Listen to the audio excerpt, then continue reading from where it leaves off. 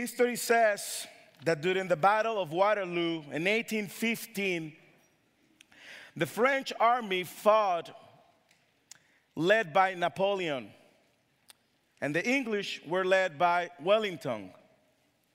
As you know, if you know history, there was a very important war for the British people. The problem with that is that in that time, the communication wasn't good. And the anxious people in London started to receive news through a system of optical signals. The system was based on the use of semaphore signals that changed drastically the communication back in that time. It reduced the length of time it took for a message to travel. But although this technology, the semaphore telegram, was very costly, during the bad weather, it didn't work well.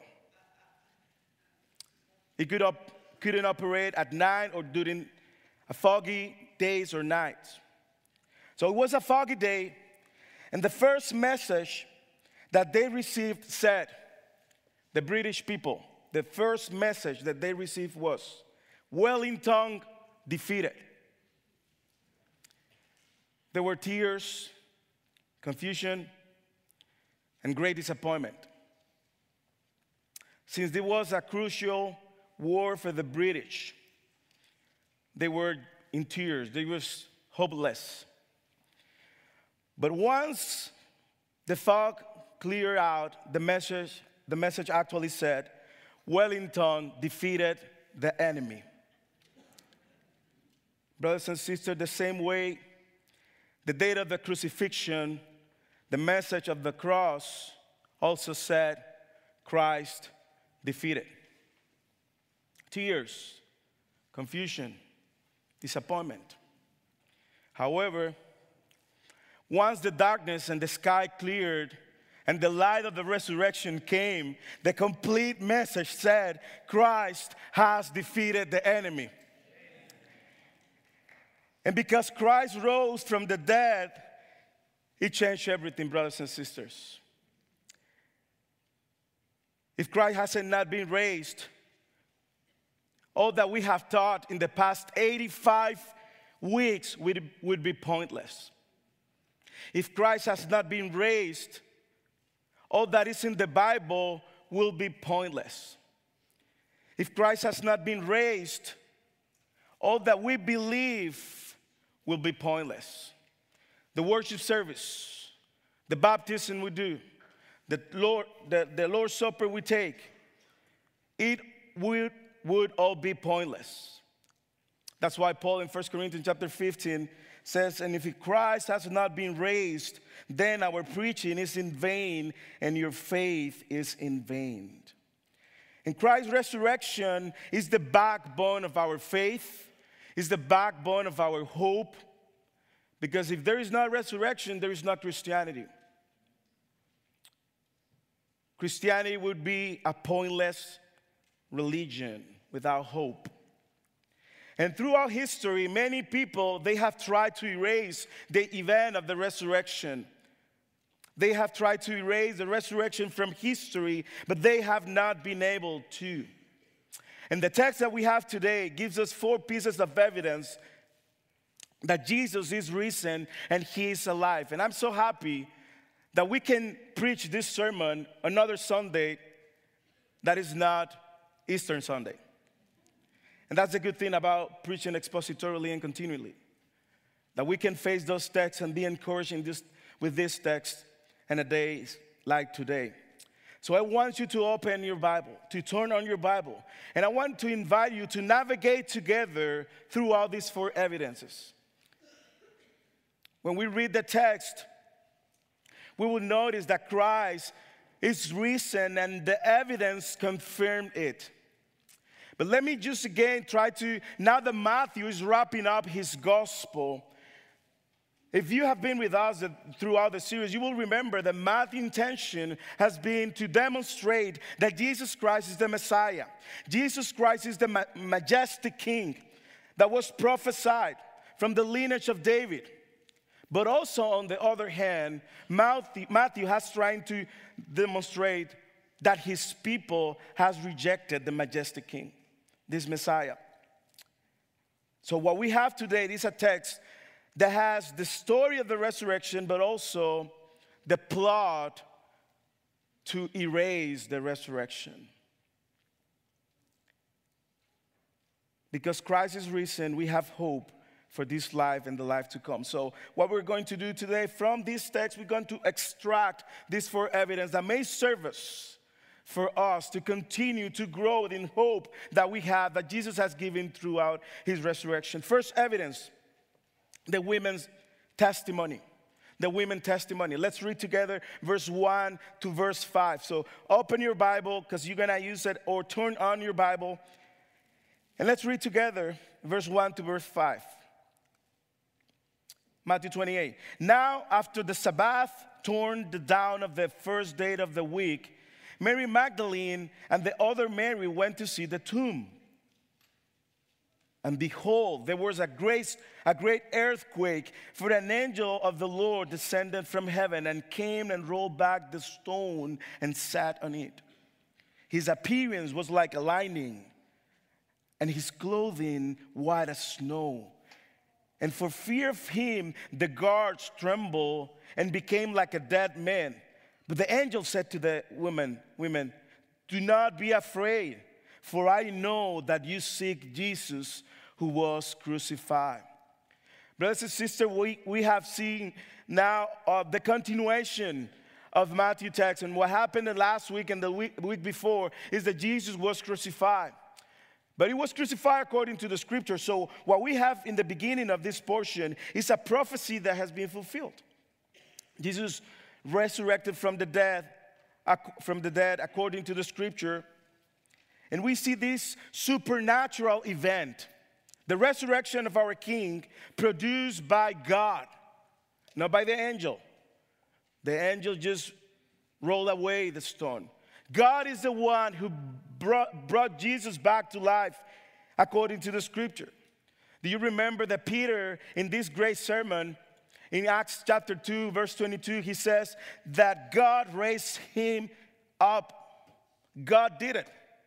But not just God. If you just dive into the scripture, you will notice that it was a supernatural Trinitarian work.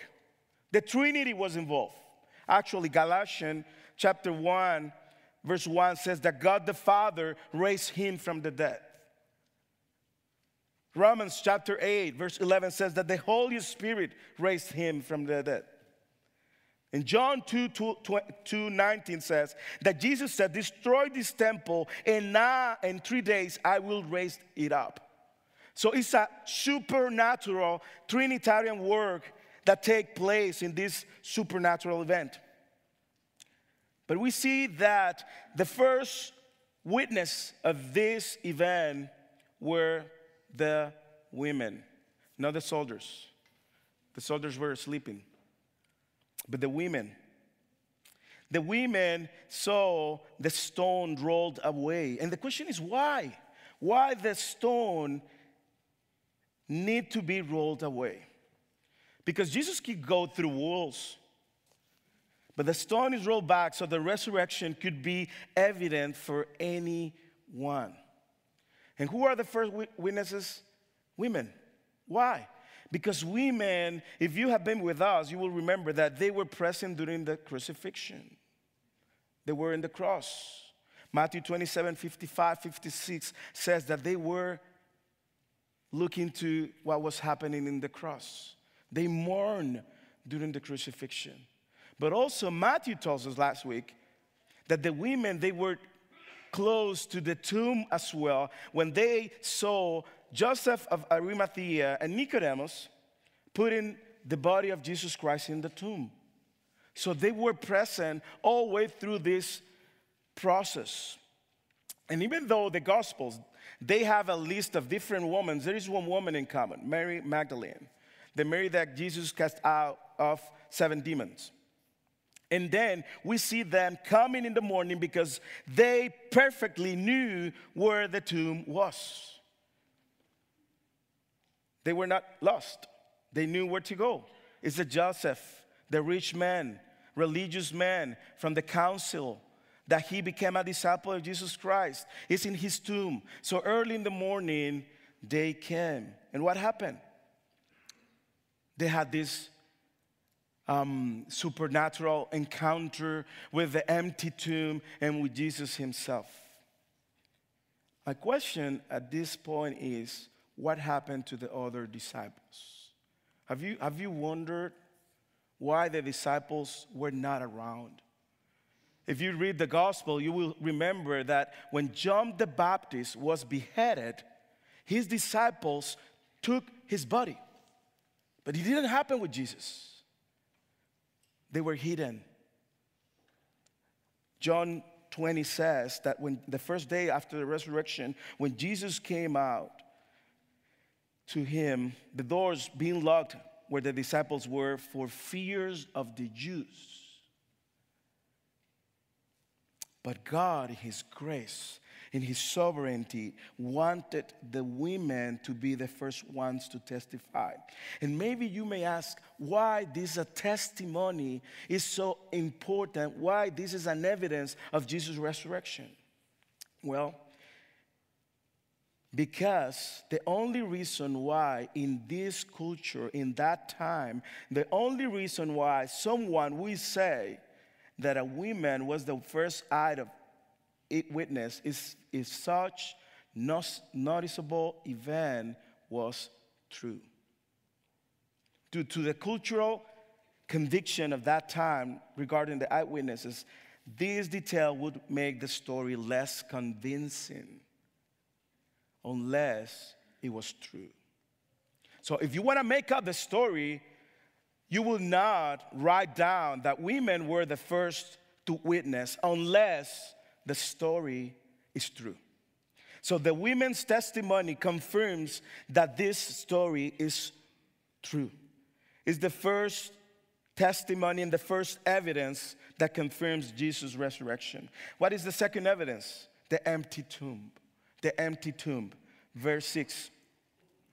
He's not here, for he has risen, as he said. Come, see the place where he lay.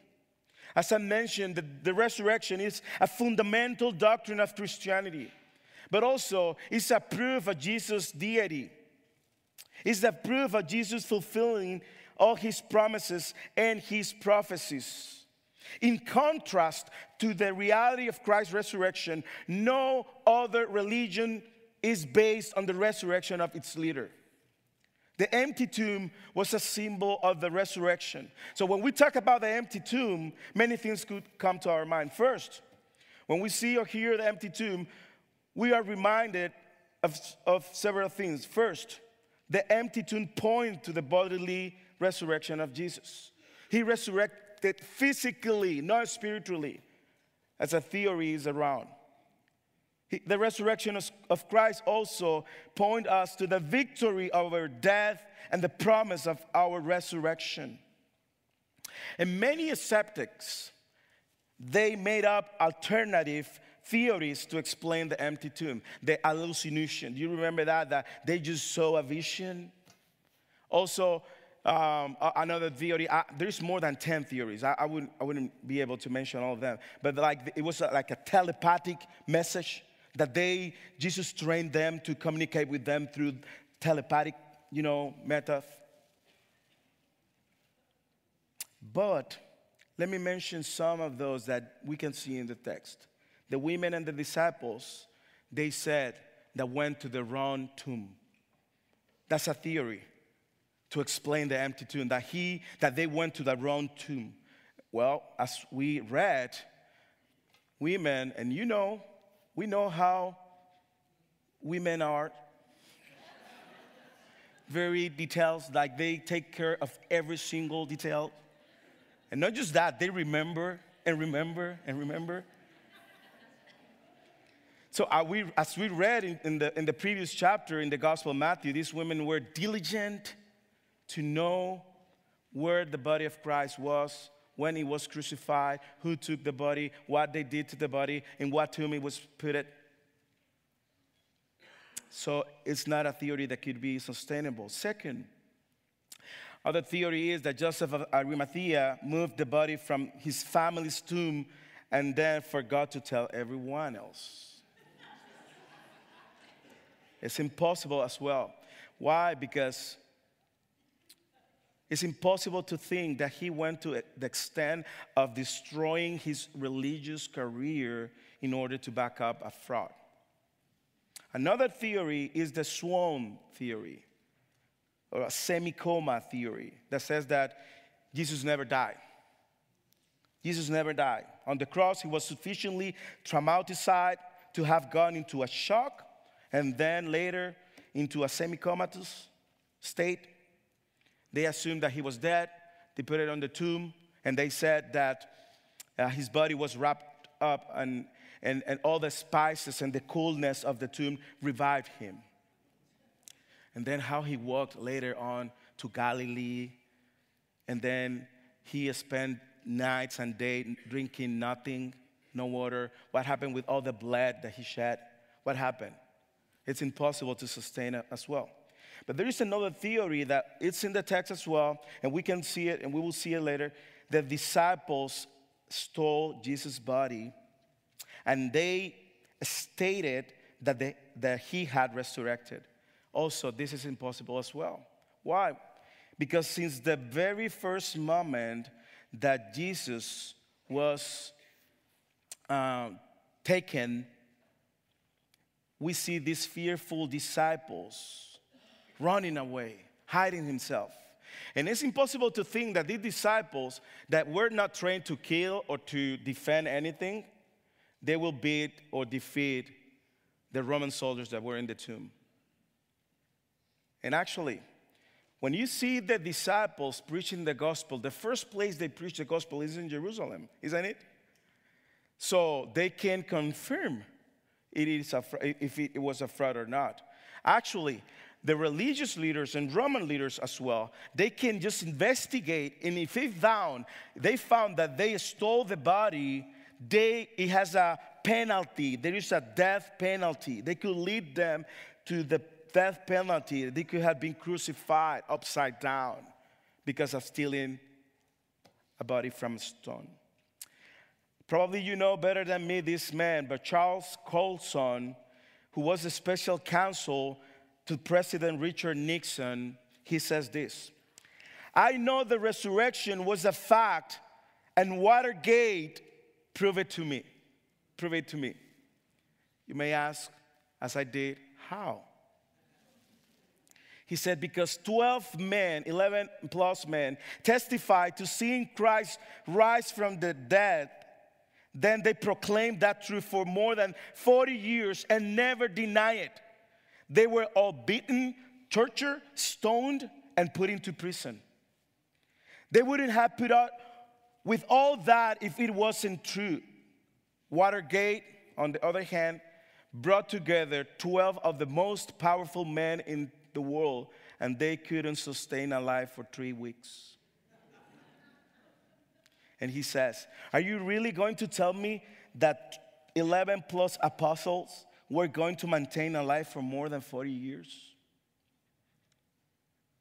It's incredible. The question again is why the stone was rolled back. Why the empty tomb is so important? Everyone could see that Jesus is not there.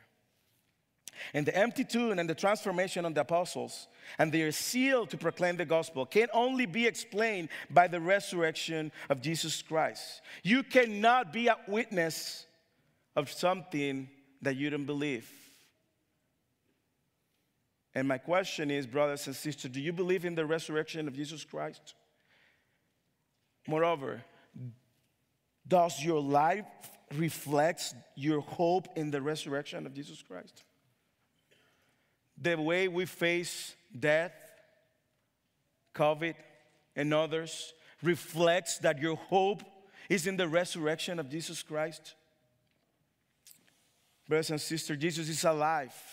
If Jesus is alive, then we can live in peace in this world, but also with our mind and eyes in the world to come in heaven. The women's testimony confirms the resurrection. The empty tomb confirms the resurrection. Third, the fulfillment of the prophecies. Verse 7 to 10. The angel says, "Then go quickly and tell his disciples that he has risen from the dead. And behold, he's going before you to Galilee. There you will see him. See, I have told you." So they departed quickly from the tomb with fear and great joy, and ran to his disciples. And behold, Jesus met them and said, "Greetings." And they came up and took hold of his feet and worshiped him. And then Jesus said to them, "Don't be afraid. Go and tell my brothers to go to Galilee, and there they will see me." As I mentioned, the women, they were the first evangelists of the good news of the resurrection. And the angel sent them to go to tell the disciples to obey and to run to Jesus. And I don't know if you see the pattern here, but I think that the way that these women reacted is the same way that should happen in every single disciple of Jesus Christ, in every generation.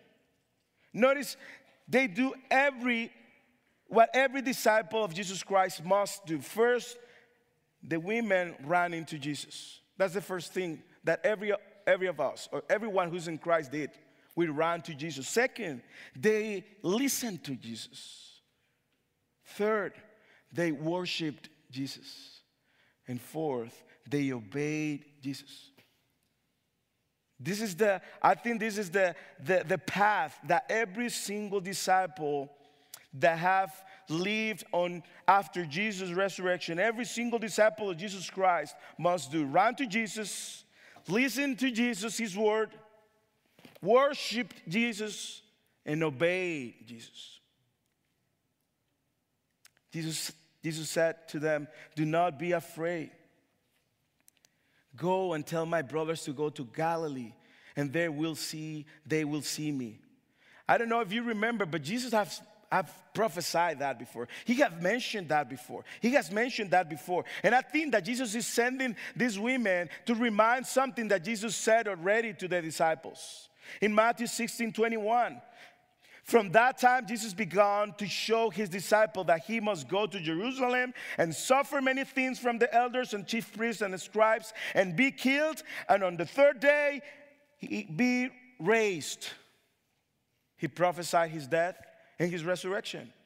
Matthew 17:23, and they will kill him, and he will be raised on the third day. You know what they did?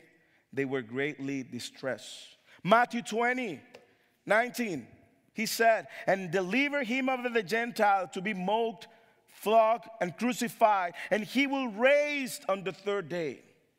And do you remember when was the last time that Jesus prophesied these same words that now he's sending the women to tell the disciples?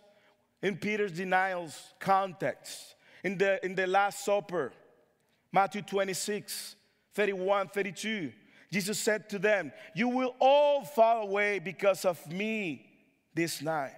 For it is written, I will strike the shepherd, and the sheep of the flock will be scattered.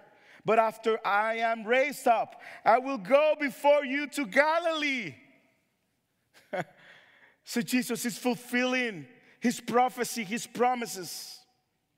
What is happening here is basically a reminder of what he had already told his disciples, and now he's sending the disciples, the women, with the message. Don't be afraid. Unfortunately, Matthew ends the story of the resurrection in verse 10. But we have other gospel that helps us to see the whole picture of what happened. Mark says that when the women arrived to the tomb, the angel asked them to go to the disciples and to tell to whom? Peter. And why this is important? Because you remember what happened with Peter. He was distressed, disappointed, frustrated because he denied his Lord 3 times. And he serves as a reminder to Peter that Jesus has not cast him off, that Jesus is not upset with him after his betrayal. Jesus wants Peter to know the restoration is here, Peter. The time for restoration is here, Peter. The time for restoration is here.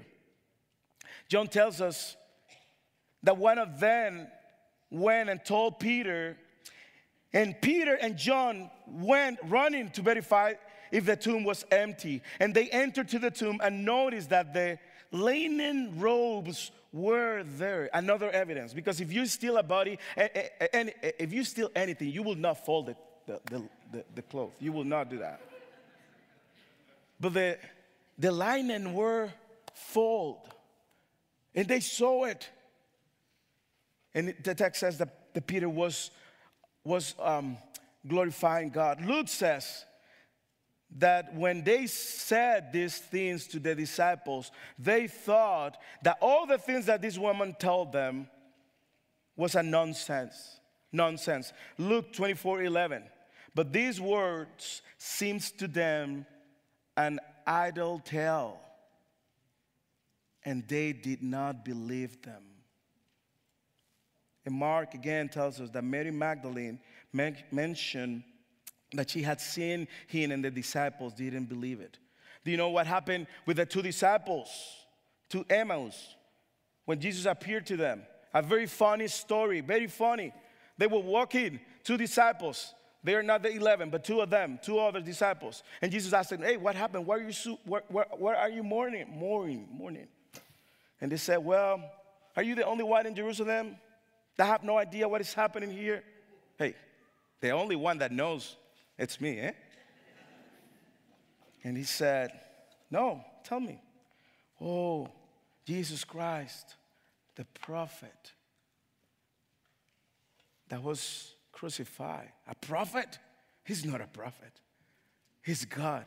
And then the Bible says that Jesus opened up their eyes and used the scripture to demonstrate from Genesis to the prophet that the scripture talks about him, and all the prophecies are fulfilled in the crucifixion and resurrection of Jesus Christ. And Jesus fulfilled what he had promised, and he promised he will resurrect on the third day. He did it. And he also promised that he would meet them in Galilee, and he did it.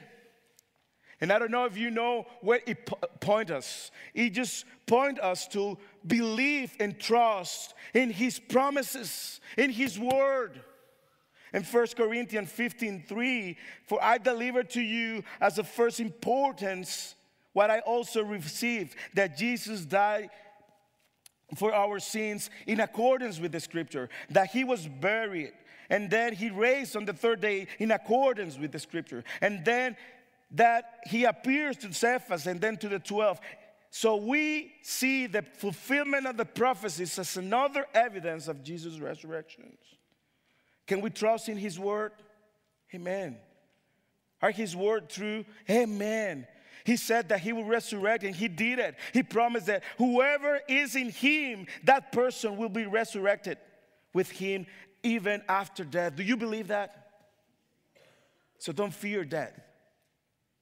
There is a hope. He promised that he will come back. And you know what? He will. Women testimony, empty tomb, fulfillment of the prophecies, and finally, and very important, the testimony of the enemies of the resurrection. The testimony of the enemies. While they were going, behold, son of the guard went into the city and told the chief priests all that had taken place. And when they had assembled with the elders and taken counsel, they gave a sufficient sum of money to the soldiers and said, tell people his disciple came by night and stole him away while we were asleep. And if this comes to the governor's ears, we will satisfy him and keep you out of trouble. So they took the money and did as they were directed. And this story has been spread among the Jews to this day.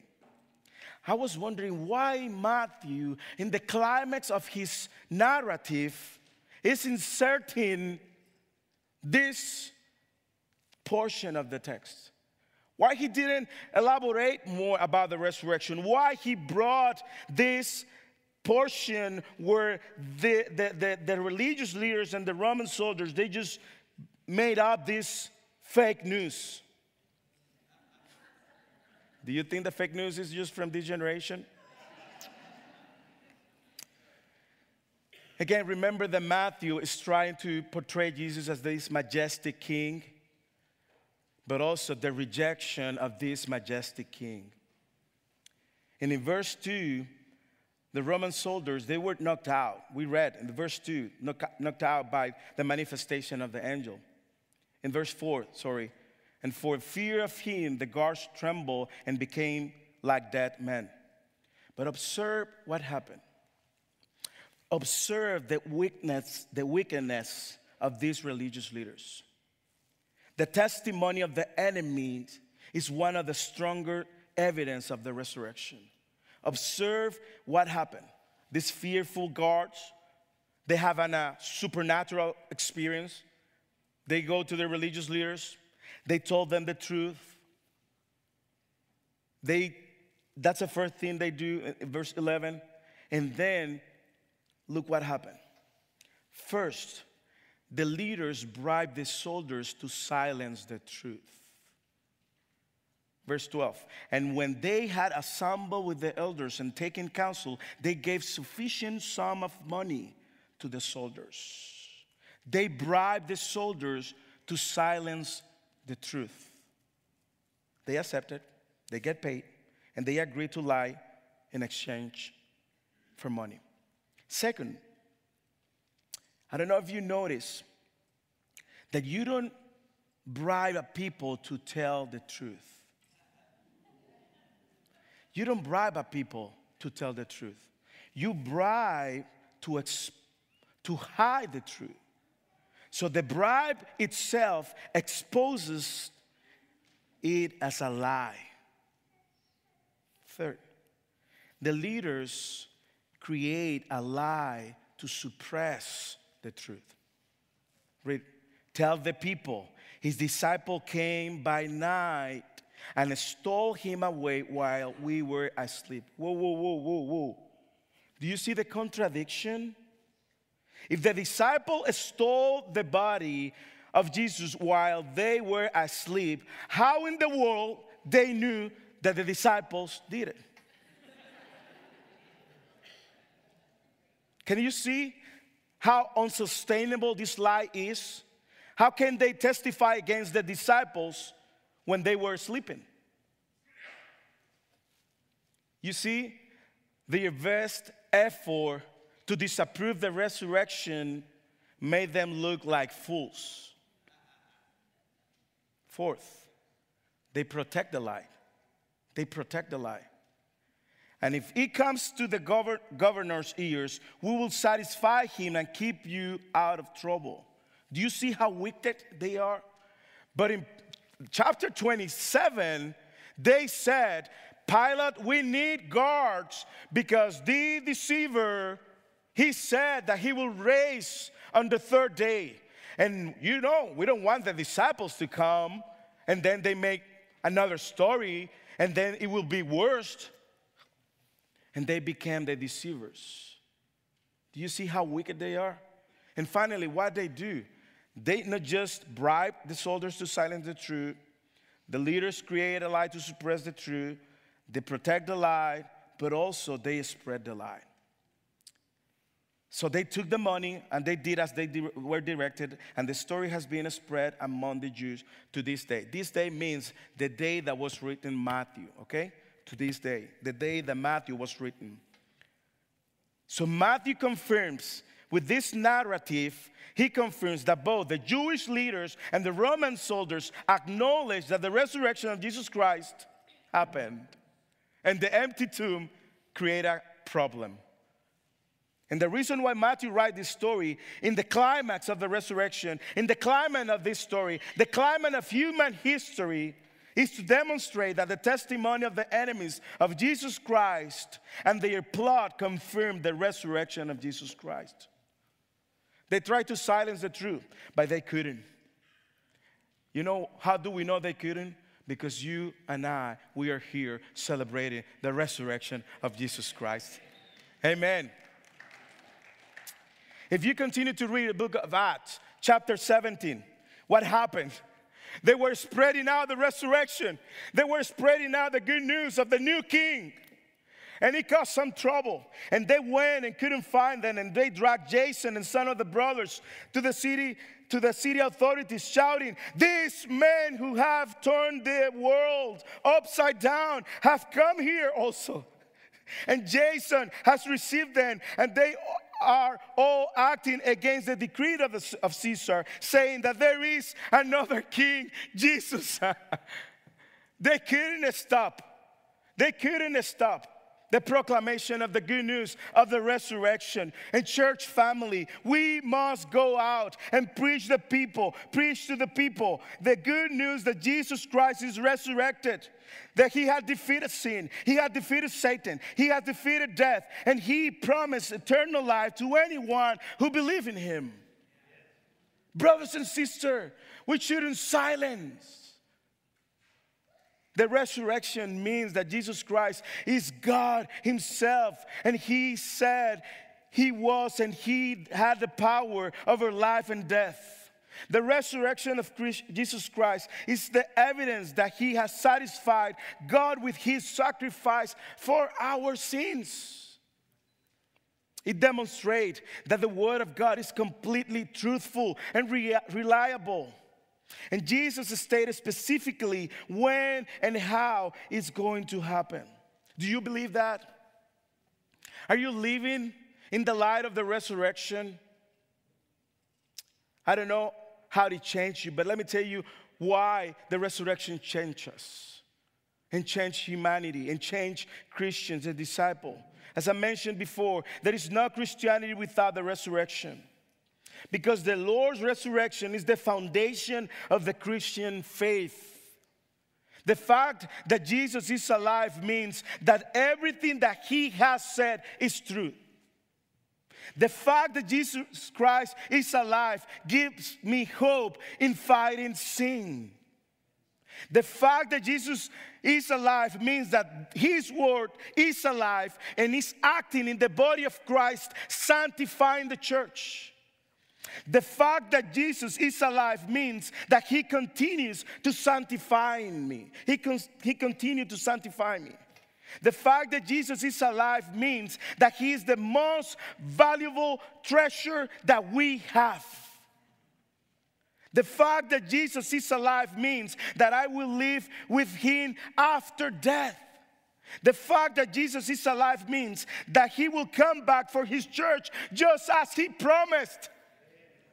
And moreover, the fact that Jesus is alive means that nothing or anyone could separate us from him forever to eternity, brothers and sisters. Jesus is alive. Therefore, if you're fighting with sin, remember Jesus is alive and he defeated sin.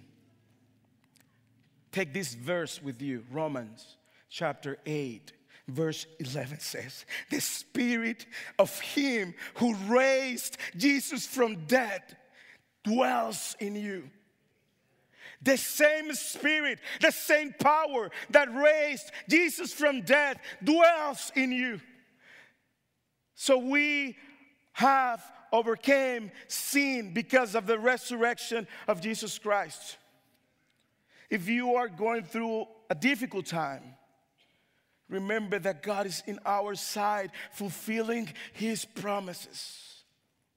If you are afraid of death, Jesus is alive and he has promised eternal life to anyone who believes in him. If you feel alone, I don't know, you may feel alone even though you are surrounded of people. If you feel alone, remember that Jesus is alive and he had promised to be with his children every day. Every day. You may feel it, you may not feel it. Every day he promises to be with you till the end of your life. So if you are believers, let me give you this text to apply it. It's the text that we read at the beginning, and I want to close this sermon just with a reminder of this text. 1 Corinthians chapter 15, 54, 56. When the perishable puts on the imperishable, and the mortal puts on immortality, then shall come to pass the saying that is written, O death, where is your victory? O death, what is your sting? The sting of death is sin, and the power of sin is the law. But thanks be to God, brothers and sisters. Thanks be to God who gives us the victory through our Lord Jesus Christ. Therefore, my beloved brothers and sisters, be steadfast. Be steadfast. Don't allow anything external, anything that is happening in the world, don't allow it to move you. Be immovable. Don't stop doing good works. Always abounding in the work of the Lord, knowing that in the Lord your labor is in vain. Jesus is risen, and He has changed everything. If you are not a believer, and you're here, let me introduce, to close this sermon, let me introduce to you the risen Jesus that we believe. Jesus is above any other religious leader. Confucius, this Chinese leader, said, I never said that I was holy. Jesus said, hey, be holy, because I am holy. And Confucius' remains are still in his tomb at the cemetery of Confucian Jingyin in China. Muhammad, he said, if God doesn't have mercy on me, I have no hope.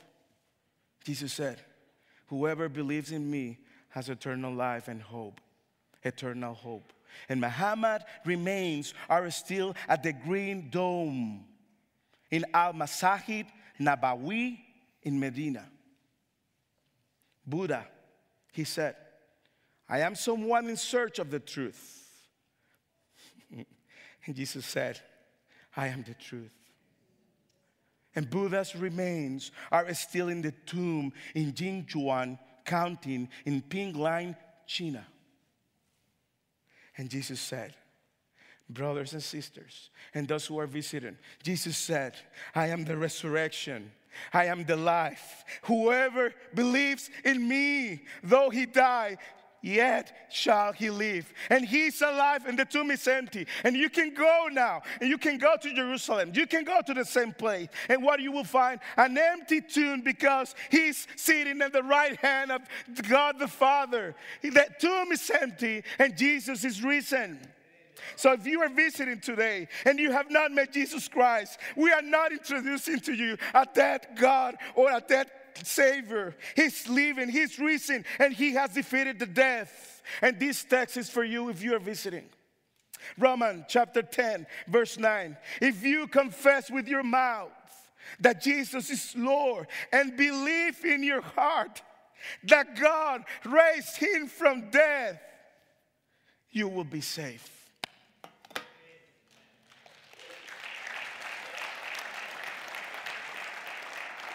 Don't miss the opportunity to come to Christ. How can we respond it? If you are not a believer, we invite you to respond it, giving your life to Jesus, to the Savior. The Savior, He's alive.